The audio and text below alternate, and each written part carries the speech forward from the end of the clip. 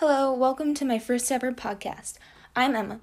Now, I know this will probably be a little bit rough because I haven't done this before, but our assignment required one audio portion, and this is what I'll be using for that section.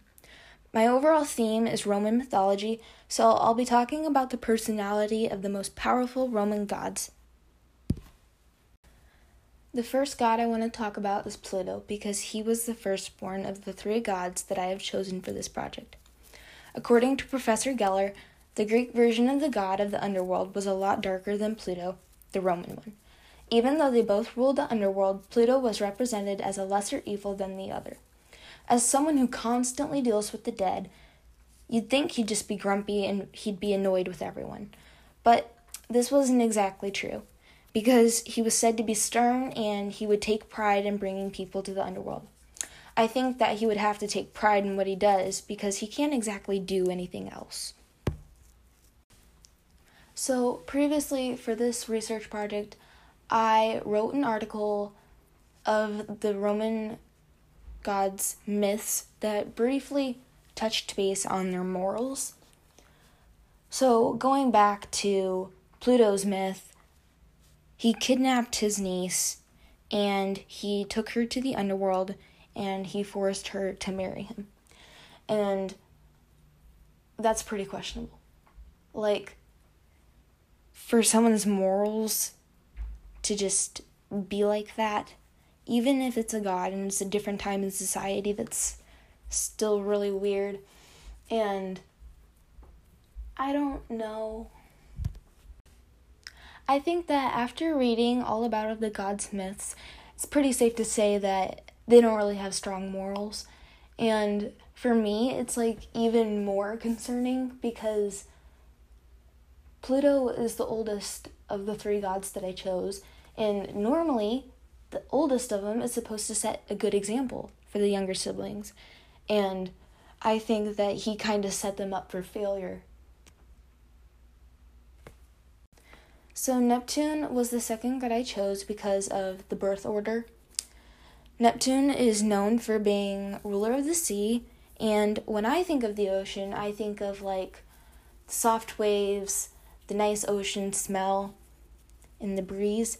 However, the website Greek Gods and Goddesses has claimed that Neptune had a bad temper.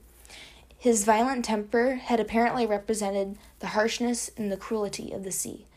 So people, they related the anger of the waves back to him. And due to his anger and the little information that they knew at the time, they just assumed that whenever there was an earthquake, Neptune was upset. Because they didn't know anything about the plate tectonics underneath the ocean. And they just thought it was him being upset. So hopefully you guys know about the story of Medusa. If not, in summary, she was a very attractive woman that Neptune raped in his sister's temple. Now, this was pretty bad because A, it's rape, and B, temples are supposed to be sacred places, and it happened in his sister's temple. And what I found kind of shocking about this is that Minerva, his sister, when she found out, she didn't punish him for what he had done. He punished Medusa, who was the rape victim. And that is pretty horrible. I mean, it goes to show, his morals, he wasn't a very good god, and his sister obviously wasn't the greatest either when it comes to morals, because they have it backwards. I mean, they blamed the person that nowadays is always supposed to be protected. Lastly, I'm going to be talking about Jupiter. So, personally, I'd always thought that Jupiter was kind of a jerk compared to the rest of the gods. There had been other myths that had some pretty crazy stuff involved. He turned into an animal to get somebody's attention, and then when they weren't suspecting it, he would rape them. And so I just assumed that he was the rotten apple out of the bunch.